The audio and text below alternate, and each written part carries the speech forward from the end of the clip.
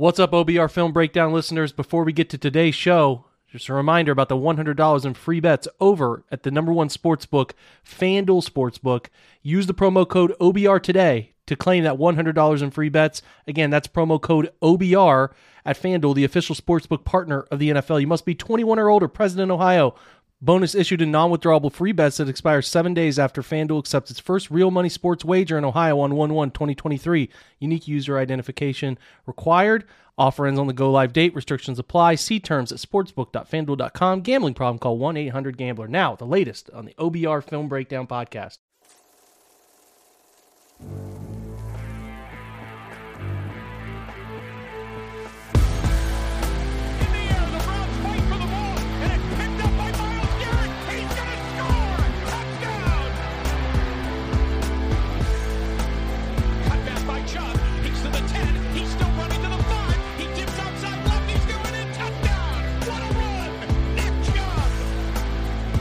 What's up, everybody? Welcome into your Wednesday, December 7th episode of the OBR Film Breakdown presented by FanDuel.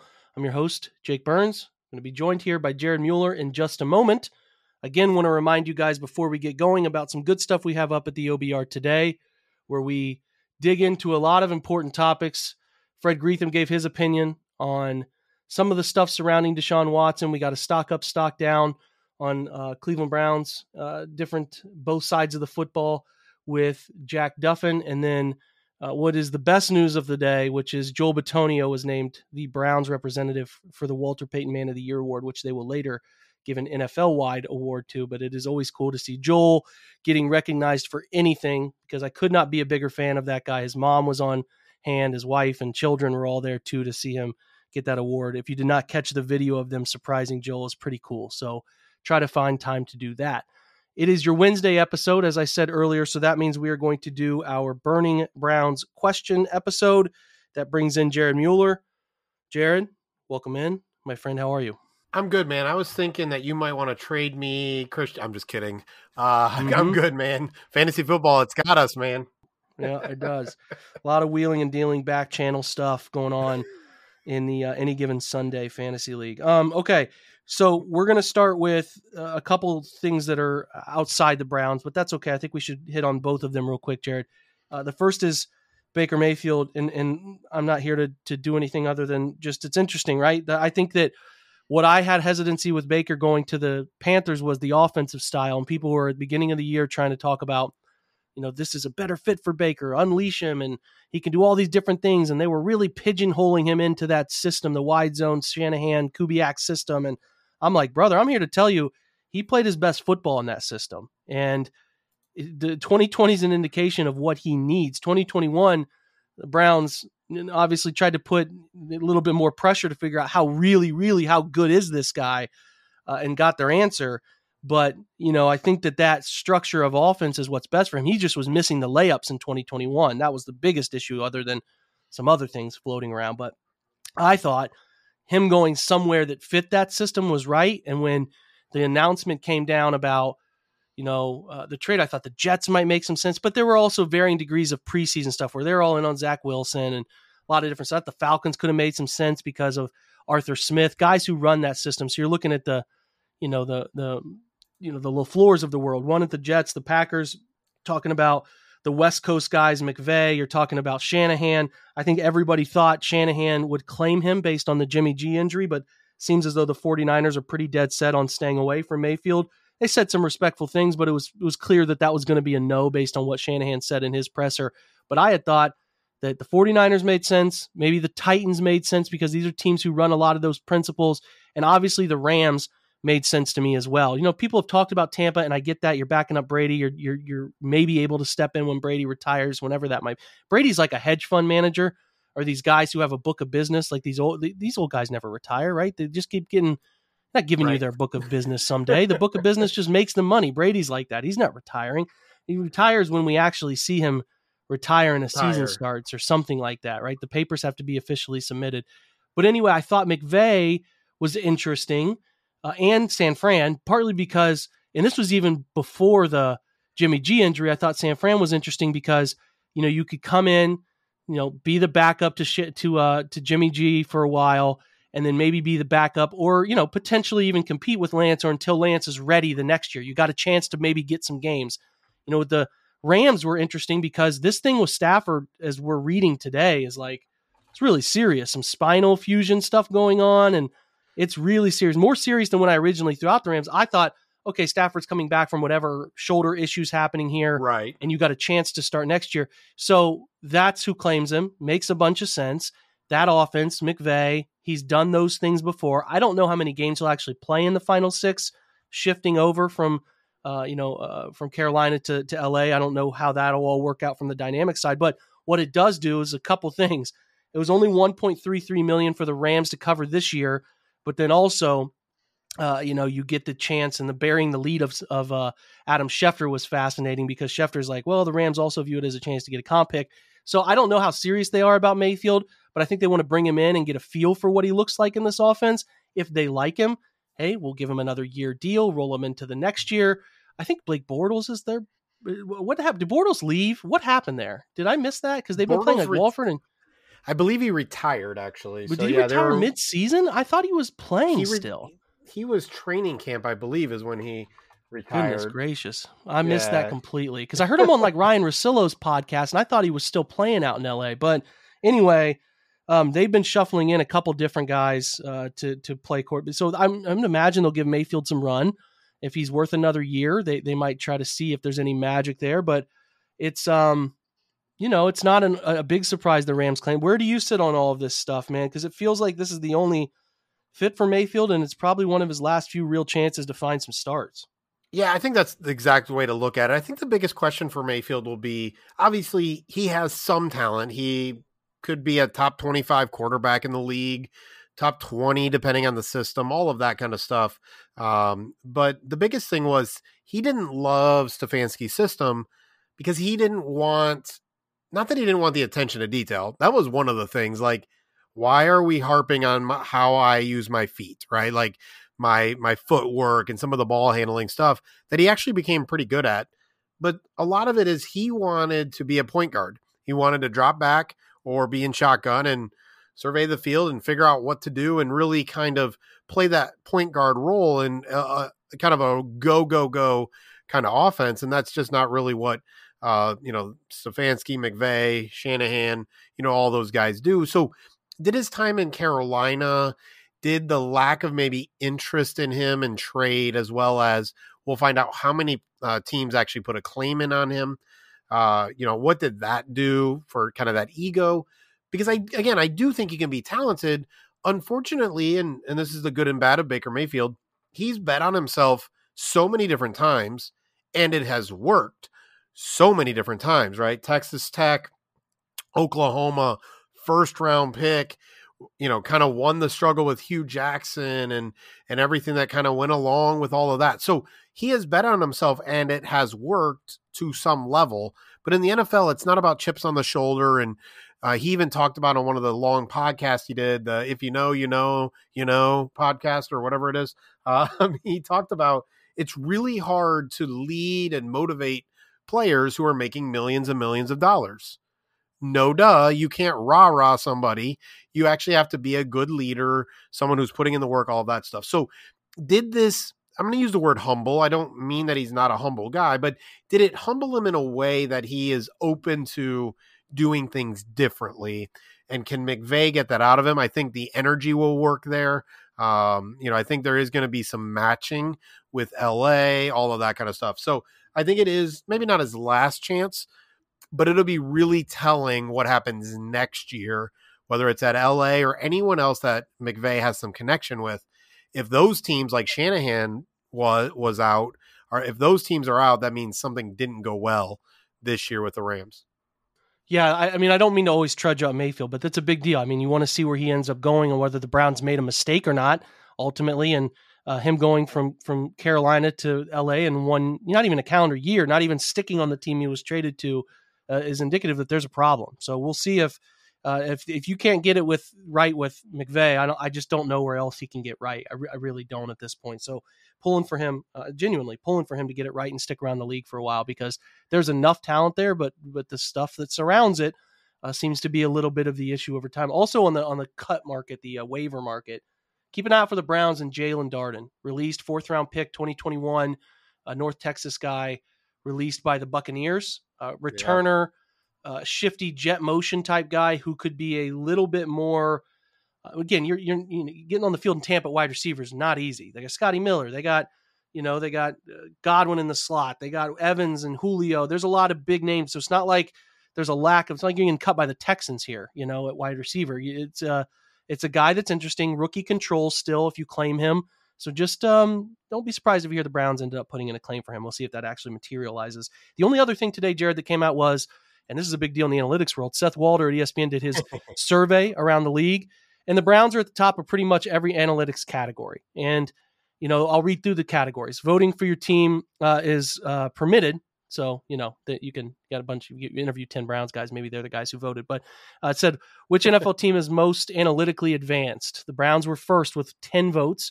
Ravens second with 4. Eagles third with 3. Which team produces the highest level of analytics work? Browns first with 7 votes. Ravens second with 4. Again, Philly with 3. Which team most incorporates analytics into decision making? The Browns were number 1 with 9 votes. Philly second with 3. Baltimore third, tied with the Colts at 2. And from one AFC staffer said the Browns have an analytically minded GM. They have leadership all the way director level and above who's quantitatively inclined from these things. So they're at the top of those. And then there's some other categories that are of semi-interest in terms of which teams are the 5 most analytically inclined among the 5 most. The Ravens had 21 votes. The Browns had 19. Which team's the least analytically inclined was the Titans and the Commanders. And then some other odds and ends type of question. So 2 questions based on this is, first, does it matter, Jared? Is it going to be an effective thing? Is it ever going to really materialize into consistent winning? Because teams at the top of this, Ravens and Eagles are winning pretty consistently, but then it's like the Falcons. And then there's like teams like the Texans are getting some votes in some of these things, but the Bills are there. The Vikings are there. I mean, I guess it's like, is this a big deal or is it, It's sort of like you need more balance. I think, well, that's what I was actually going to say. There was a part in that article that an NFC personnel person said, from what I understand, they've really married the two. So they have a lot of analytics, which just means you're distilling a lot more information, but that they marry the football side with the, football people are involved in the analytic or in the decision making, and analytics people are involved in the football. In the end, I think the reality of analytics and data is data tends to prove itself correct, but it takes time, right? Like it takes time to get to the point that the data is correct. And many times non-traditional doesn't get the time, right? Sashi Brown's a great example. Now he's the president of Baltimore, right? Baltimore Ravens. He was in some role with the Washington Wizards, right? He has he's moved up in roles, even though, most people would say he was a failure in Cleveland. Over time, I think it tends to work itself out. It just needs to have the proper marriage, the proper balance. And I think the hard thing is, and last night was a great example. The announcers tried to say that Tampa Bay should have gone for it on 4th and 10, as if that was and they kind of talked about it as if it was an analytics decision, and they should have followed the analytics and gone for it on 4th and 10 at like the 25-yard line. Like, yeah, like they 4 minutes left and hadn't done anything. Yeah, like you got to punt that ball away. Like that's not an analytics decision. So I think that really kind of skews the conversation. In the end, the Eagles are a great example, and Baltimore is the other one. And to be honest, people aren't as aware of it, but New England has been a highly analytics-based team for a very long time. They just decided to hide all the votes, which is entirely possible. They don't want people to know what they're doing. They don't. I mean, I've talked to people at the Combine who are in kind of the front office and in kind of the data orientation of the work for teams.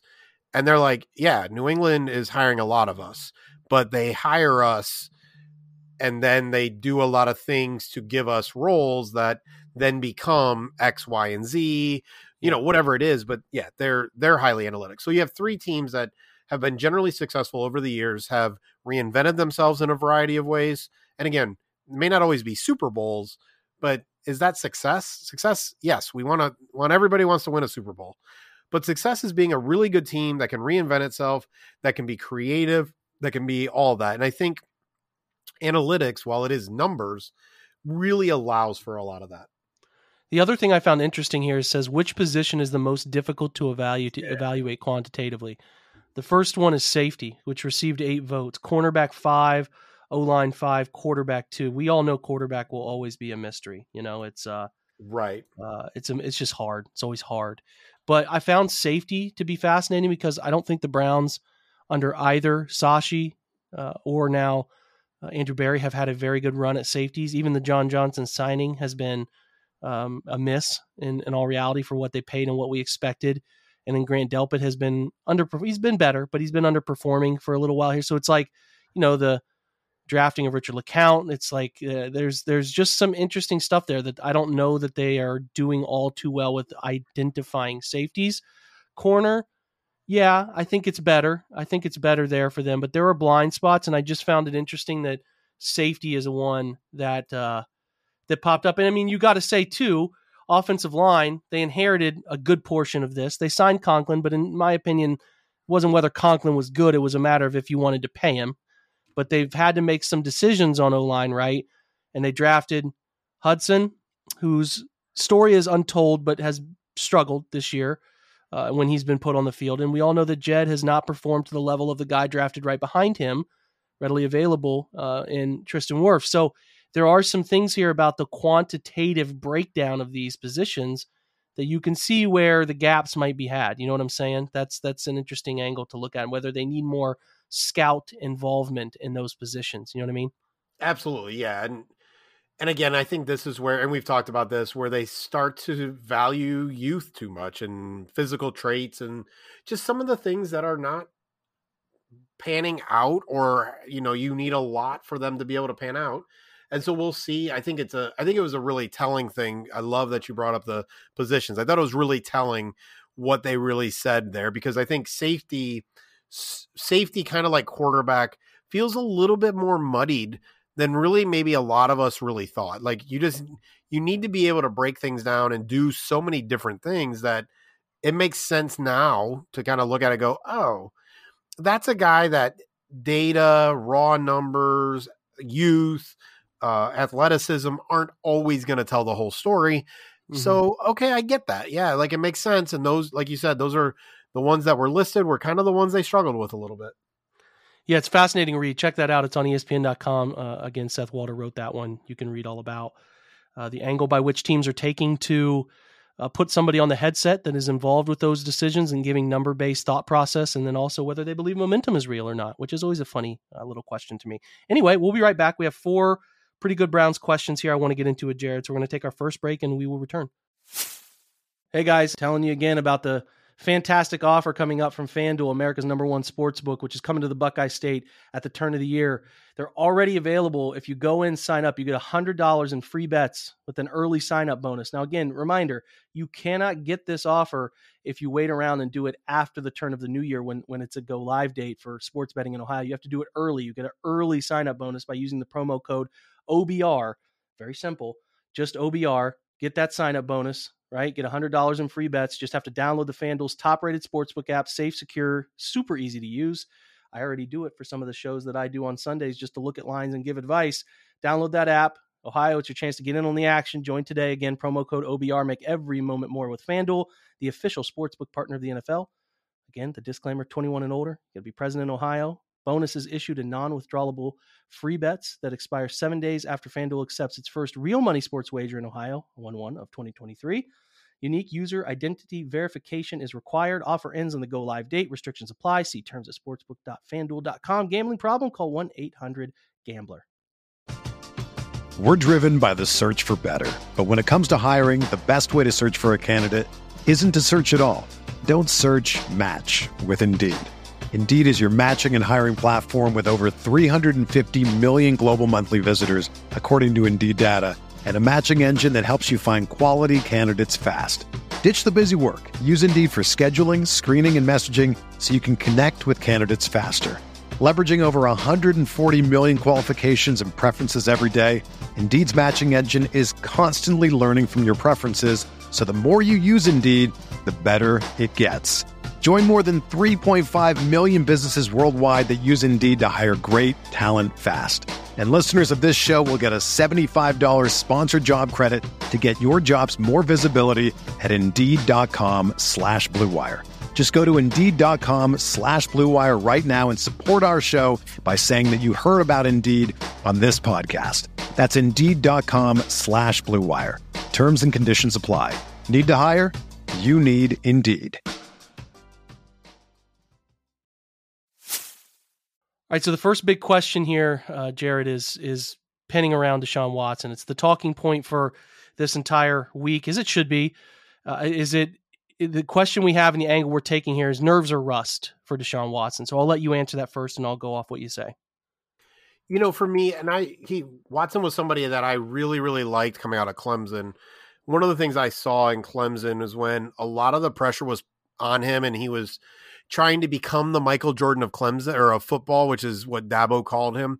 You saw him grip the ball really, really hard, and you saw some of the things that you saw last week. So for me, I feel like obviously the answer is going to be both, but it's which level. And in a lot of ways, I think they kind of compounded each other, but I do think the nerves, the want to produce, the want to, to show out in Houston and make it about the play on the field and all that.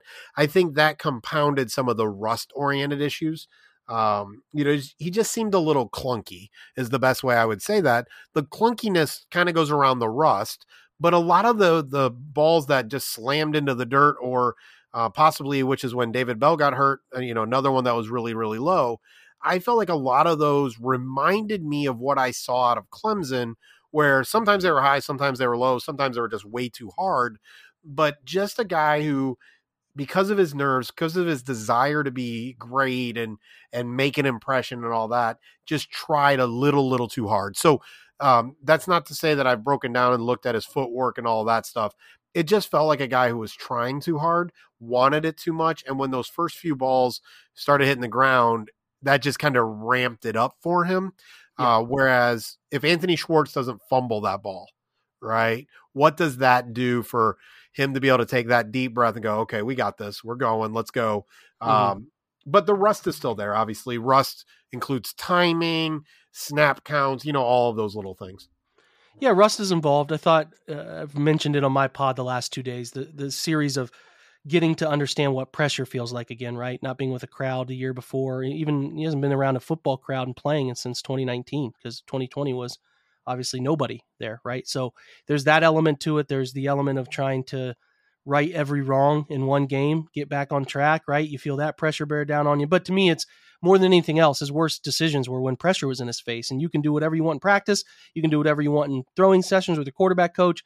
There's nothing like having to throw against real life deciphering coverages with 300-pound guys coming at you, and some of them in your face when you throw. And you just have to get used to that again. What your standard threshold is for how far away a guy is from you before you feel it, right? How do my offensive tackles play consistently? What ways do they get beat? What ways do they not get beat? So that you can sort of feel out where their weak spots are. There's just a bunch of stuff there. So again, I'm not surprised that the pressure stats are the worst stats for him. So we'll see if that shakes over the next few days, next few weeks, but they're going to need it. They're going to need it to be better, and certainly going to need him to be better. The next question comes to the guy I was just talking about at offensive tackle, which is Jedrick Wills. I guess the question now is pretty simple. Are we concerned? Are we concerned about Jed? He's not having a great year. I'm going to write on him this week because there are things here, right? There are, technique issues, and that's fine, right? That's fine. I don't know everything about Jedrick Wills as a person. I haven't spent time with that guy. I don't know many firsthand accounts of how he is, but there have been times this year where I watch him play and I think, does this guy love football? Doesn't play through the whistle, doesn't show a bunch of passion. And I just am concerned, and I've said it, I've been pretty steadfast on the messaging behind this, Jared. He's as talented as I think there is a player at the position in the league. You could probably argue there's some more talent, but as an athlete, very talented. He's just not a finisher, And from that, you cannot be a finisher type, but the play through the whistle stuff is concerning. And then some of the lack of attention to detail that has not just been a 1 week thing. It is like it's like an 8 bad weeks, 3 or 4 good weeks type of thing for him. And there is a huge 5th-year decision looming. There's a huger second contract decision looming. And the Browns cannot afford to miss on an important tackle position here. So I don't know. I'm sure that Barry and I'm sure that Callahan and Stefanski and AVP and everybody involved are like, they see it, brother. They see it. They see these times where he's quitting. He's not finishing. He's frustrating you. I've got to imagine there's some internal discussion about this exact topic we're having, which is he good enough? Is it a time to be concerned about Jedrick Wills, in your opinion, Jared? Because it's getting there. It's getting to the end of year 3. Yeah, I mean, I think, and I was just looking at ESPN's pass block and run block win rate, and as you talk about finishing, you're thinking a little bit more about against the run, as a run blocker. He's 10th in pass block win rate as a tackle. Okay, that's fine. Whatever, we'll take it. And he is not on the list for run block. So I think there is reason to be concerned. I guess the hardest thing there is not only do you look at sunk costs, but you look at the ability to replace, right? And so, can you snooker a team, right? Is there a team that you can get a trade that allows you to, get a first round pick back or something that you can find that left tackle? If not, you're really kind of doing that equational stuff. Some of the stuff we're doing in fantasy football, in our trades is we're looking at, okay, Jed Wills 5th-year option or Jed Wills on this second contract at X amount of value versus who, right? Who is that replacement that takes them anywhere different, or what is the downgrade you're willing to take so that you don't have to pay that contract, right? So that's really the equation. I think Jed Wills, he presents a little bit like the offensive line version of Quinnen Williams the first couple of years, where not really sure what he's doing, a little bit young, just kind of all of that kind of stuff. But, by year 4, this offseason, is there the flip of a switch? Can you become more aggressive? Can you be more dedicated? All of those kind of things. Those things are really hard to measure. And so I don't know if you're concerned as much as you have to change expectations. The fact that he was the number 10 overall pick doesn't change the fact that this is Jedrick Wills, right? If Jed was the 30th pick, would people be okay with that 5th-year option and whatever the second contract would be? Yeah. And are we still holding that the Browns decided to draft him at 10 and Tristan Wirfs was drafted later than him? Or is he actually bad, right? Like, that's really got to be the question there, because I don't think they're going to pay him like a top 5 tackle if he's not. It's interesting, man. He has the 7th most pressures allowed of all offensive tackles in the NFL. So, the pass block win rate is the 2.5 second mark. He's usually fine in the first 2.5 seconds. It's the 2.5 and beyond where he's stopping a rep and giving some issues there that seem to be blowing up in his face there. And then you look at some of the other stuff, which is his efficiency rating as a blocker. He has, trying to see if I got to make sure I'm right when I'm looking at Pro Football Focus's metrics. He has the 9th worst efficiency rating from them as an offensive tackle this year. His pass blocking grade is a 65 overall, and that includes your play action concepts and everything of the sort. 46th among the top qualifying tackles, so 46 of 59. That's tackles that have played 50% of 918 snaps this year. So you can see the concern. You can see the concern, and you can see it in, his run blocking stuff isn't bad, but it's not, anything to write home on. He's 39th out of 59 qualifiers in run block grade. So it is, I think it's fair to be concerned, but does concern necessarily mean a guy leaves or you're moving him? I don't know. I know there would be teams lined up to take him. I'll tell you that much, because there's not enough good offensive linemen in the league. All right. Exactly. That's for certain. But you are nervous about the ceiling for this player, that you see talent, but you just see these parts of it are missing. And I wouldn't be surprised to see something in the, we saw Anthony Schwartz put something out the other day about his mental health issues and battling that. I'm just saying the way Jed is on the field, and if I'm a body language person, something is amiss. And I wouldn't be surprised to read that at some point about what's going on there, because he doesn't seem to be playing with the same fire I've seen from him in years past. So I hope I'm wrong. I hope everything's okay and he's just having a rough go of it. But I'm just reading the tea leaves and something looks a little amiss. We're going to take our second break, have a question about defense and special teams to close, which I think are, given some injuries and some performance, pretty fair to ask. So let's take one last break. We'll be right back. When you need mealtime inspiration, it's worth shopping Kroger, where you'll find over 30,000 mouth-watering choices that excite your inner foodie. And no matter what tasty choice you make, you'll enjoy our everyday low prices, plus extra ways to save, like digital coupons worth over $600 each week. You can also save up to $1 off per gallon at the pump with fuel points. More savings and more inspiring flavors make shopping Kroger worth it every time. Kroger, fresh for everyone. Fuel restrictions apply. Another day is here, and you're ready for it. What to wear? Check. Breakfast, lunch, and dinner? Check. Planning for what's next and how to save for it? That's where Bank of America can help. For your financial to-dos, Bank of America has experts ready to help get you closer to your goals. Get started at one of our local financial centers or 24/7 in our mobile banking app. Find a location near you at bankofamerica.com/talktous. What would you like the power to do? Mobile banking requires downloading the app and is only available for select devices. Message and data rates may apply. Bank of America NA, member FDIC. So there's the nasty part of the business, Jared, which is injuries. Sione Takitaki tears his ACL, which sucks for him this late in the season. Not just this season, it's late in a contract season situation. I hope there's a reunion with the Browns. I think it would fit. I do. I think he's come a long way for a guy who was essentially just a third linebacker in a 15 to 17 snap range to be playing three downs. The way he was from the Anthony Walker injury on and Jacob Phillips injury on has been really impressive, and there's a future for him. I hope it's in Cleveland, and maybe unfortunate side of that, but yet fortunate for Cleveland, is that could yield a return at a discounted price because of the injury. We'll see. But now this discussion turns to what are they going to do the rest of the year, because there are 6 meaningful games still on the schedule. The question is, do they want to play Tony Fields, who had a pretty nice game, right? Had a obviously that punch out fumble on the did a great job on that quarterback sneak to get that football out, scoop and score, and then made a really athletic interception on that tip ball from Chase Winovich on the screen pass, and had a fumble recovery on a special teams situation there too. So I think the question to me, or for you, would be, do you run Deion Jones out there, more experienced, yet not quite the athlete, not quite the mover, but more experience, has been around it, or do you put Fields out there? Because those are your 3 linebackers, but you got to take one off when you go nickel, and they live in nickel 70% of the time, sometimes more. They play Cincinnati, who's 11 personnel heaven, so they'll play 90% nickel snaps, maybe more this week, unless Samaje Perine's just killing them, which that's been the case for Samaje lately. But I'd imagine they'll play 2 backers. Are you more comfortable with Deion on the field, or do you want to see them get Tony Fields some experience to see what they have there?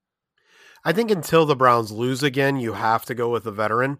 But I think it's important. Like, it's just an important question, because it's important to recognize Anthony Walker, Jacob Phillips, now Takitaki, right?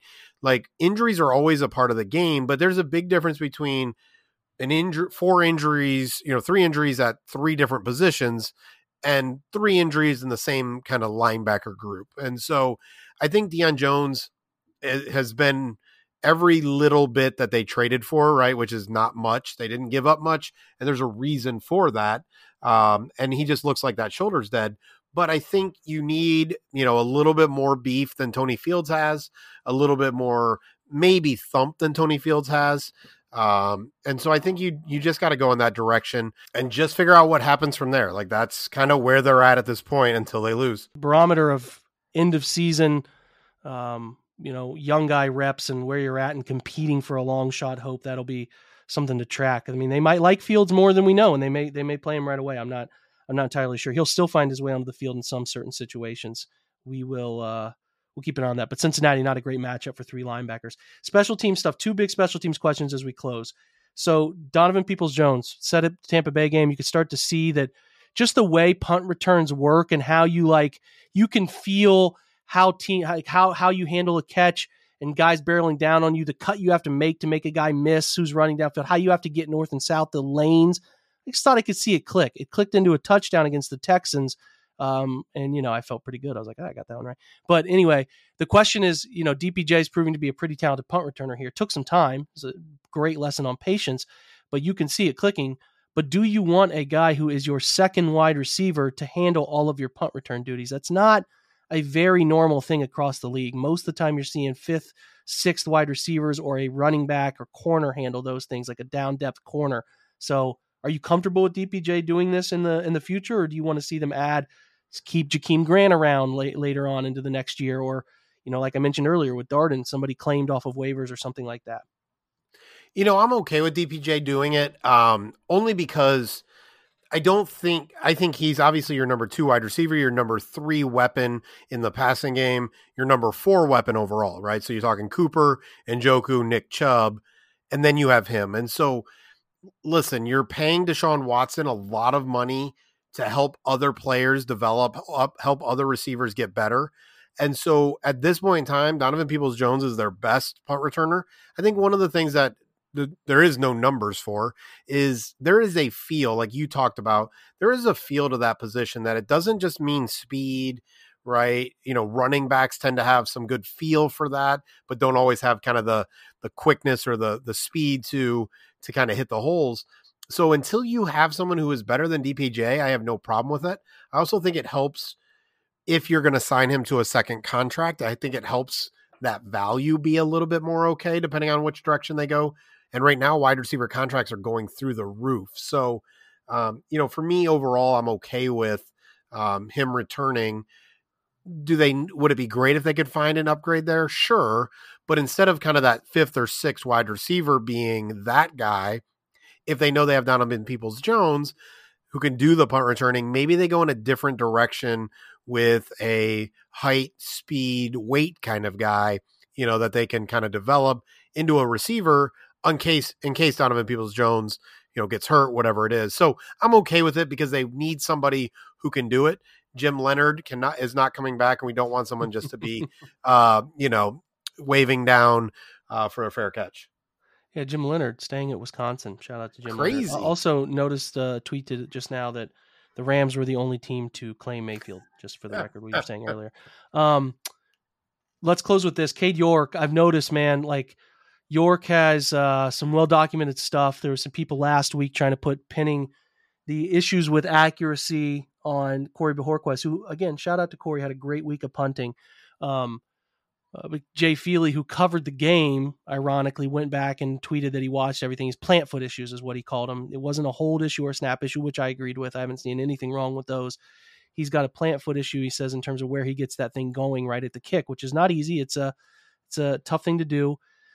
But the kicking was better. I'll give him field goals, PATs better, was 100% accurate in the game. The thing I notice now is there's a kickoff issue, and this is a big point of contention with York because he didn't kick off at LSU, and that was something he wasn't doing. So he's also taking on a new endeavor there with kicking off all the time, being the full-time kickoff guy, which is different. It's a 7-step runoff to kick instead of the traditional 3-step to kick PATs and field goals. What I found interesting watching the game on Rewind, Jared, was he's had these issues over the last 3 weeks of kind of knuckleballing the football. What they do is they have either, hey, man, kick the hell out of it and get it out of the back of the end zone if you can, or we're going to try to sky kick it down to the goal line, and the aiming point is in between the hash mark and the numbers to the right.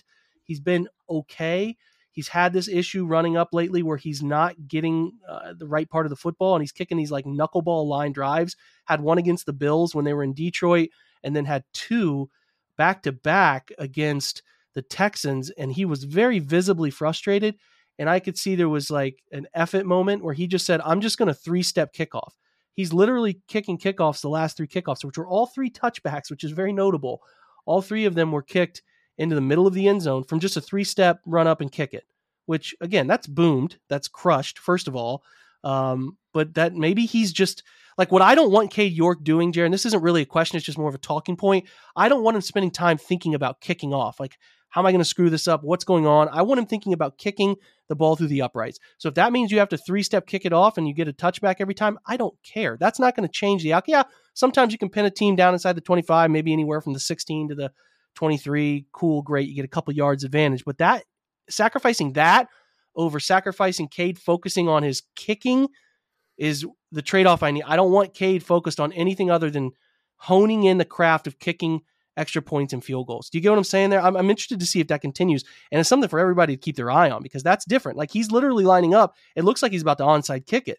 And the Texans were like, okay, this is weird. And then he kicks it deep. I have video of it. I'll put up at the OBR tomorrow. But yeah, like I think there's something there with Cade is going through this first year of, it was a lot, right? I'm learning new things. There's new NFL rules and there's new uprights are skinnier. There's just a lot here. I think he's doing okay, but there's certainly, you can see the growing process, right? Yeah. And I think you hit it nail on the head. In the end, I haven't loved that Mike Priefer has trained his special teams, his kicker, to kick it high and to the 1 yard line or to the goal line. Not because that's not a great idea. It is. And oftentimes they might end up at the 21 instead of the 25, all of that. But the Browns have traditionally not been great in special teams, anything. So coverage units aren't always going to be good. I'd rather just kick it out. That 4 yards, exactly what you're talking about. We can deal with that 4 yards, those 6 yards every once in a while. We can look to get that advantage once Cade is really kind of comfortable. But like you said, he's going through it right now. Let's let that be the thing. He's kicking it through the uprights. It's impressive that he can do it on a 3-step drop, which also maybe opens up some of the fake or the onside out of nowhere kind of thing and all that kind of stuff. But let's make him comfortable with his plant foot, with his timing, with his rhythm. Even the fact that they had, just some of the height stuff. Like I saw one of his recent kicks. It looked like his whole goal was to kick it as high as possible. Like it was like a 42-yard or something like that. And it looked like he was trying to kick it over the net just to make sure that thing didn't get blocked. Right. So let's make sure you focus on the most important thing. Yes, those extra 4 or 6 yards every once in a while can be important, but they're not more important than kicking field goals, extra points, all of that. I agree absolutely with what you're saying. Yeah, and it's not like when they're kicking it deep, they're handling things that much better either. I mean, the difference between the best and worst team in average starting position is the 23-yard line, 23.7 to 27.9. It's not huge here. And like the Browns are 26th at allowing teams to start at the 26.5 yard line on average. So even when they do that perfectly executed higher lofted kick to the goal line, it's not like they're yielding these fantastic results here. So I need them to have more touchbacks compared to the rest of the league. The Browns sit at 17th in kickoff touchbacks. 52 is the number that the Dallas Cowboys have at the top. The Browns have 39. So they need to just drive it into the end zone. I think that that's the simplest thing. And you take a lot of thinking and stress out of your kicker's life and can make things a little bit more focused. Again, he was not a college kickoff guy. And that's, I don't know the reasoning for that at LSU. Maybe some of you know it from reading up on Cade. I don't remember seeing a rationale for it, but he didn't kick off there. So he's kind of learning that craft. The 7-step run up is different. There's a difference in getting your feet placement right, your timing right, and there's something off with it. And I don't want that side of things impacting the more important side, which are the kicks going through the uprights. All right, that's a wrap for today. A lot of stuff here with Jared. I think we covered some great points. Hopefully you guys enjoyed it. Jared, we always value your time here immensely, my friend. And not a problem, brother. I appreciate your time. Okay, guys, that's a wrap for today's episode. A shout out to Jared for being here and joining us, taking his time as usual, as he does so graciously. And then, make sure you guys check out the OBR for some good written up content in the next few days, including some analytics previews and recaps that I think tie into a lot of the way these guys are performing. And then we'll look at some Deshaun film where we look at some of the overthrow stuff. And then we'll also look at some of Cade's kicking stuff so I can put that into written word and show you guys exactly what I'm seeing so you can stay up to date with all your Cleveland Browns kicking information.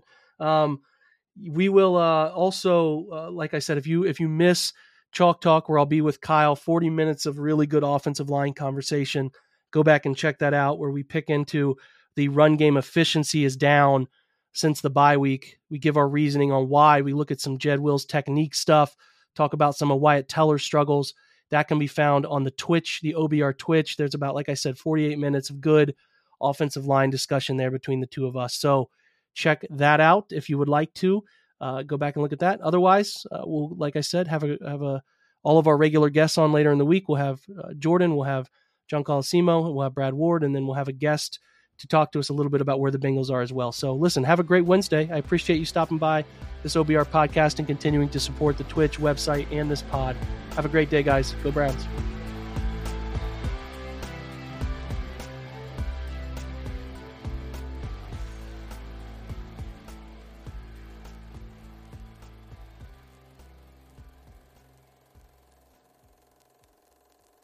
This is the story of the one. As head of maintenance at a concert hall, he knows the show must always go on. That's why he works behind the scenes, ensuring every light is working, the HVAC is humming, and his facility shines. With Grainger's supplies and solutions for every challenge he faces, plus 24/7 customer support, his venue never misses a beat. Call quickgrainger.com or just stop by. Grainger, for the ones who get it done.